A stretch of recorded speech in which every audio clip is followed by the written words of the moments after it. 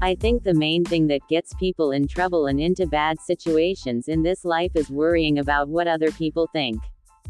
I honestly think prisons, jails and cemeteries are full of people who are worried about what other people thought of them. People who last the longest are people who are more concerned about what God thinks and about what they think about themselves. They don't have to act a certain way. They don't have to meet a certain standard based on others' opinions. God's opinion is the most important opinion, and then your own. Trying to prove something to others will get you into all types of trouble. I know people who would never argue or fight anyone, but if people are watching they feel embarrassed and they have to prove a point because others will talk about them. We have all fallen for the trap, because since birth we were taught to care about what people thought of us. Then you get into a bad situation and realize it doesn't matter.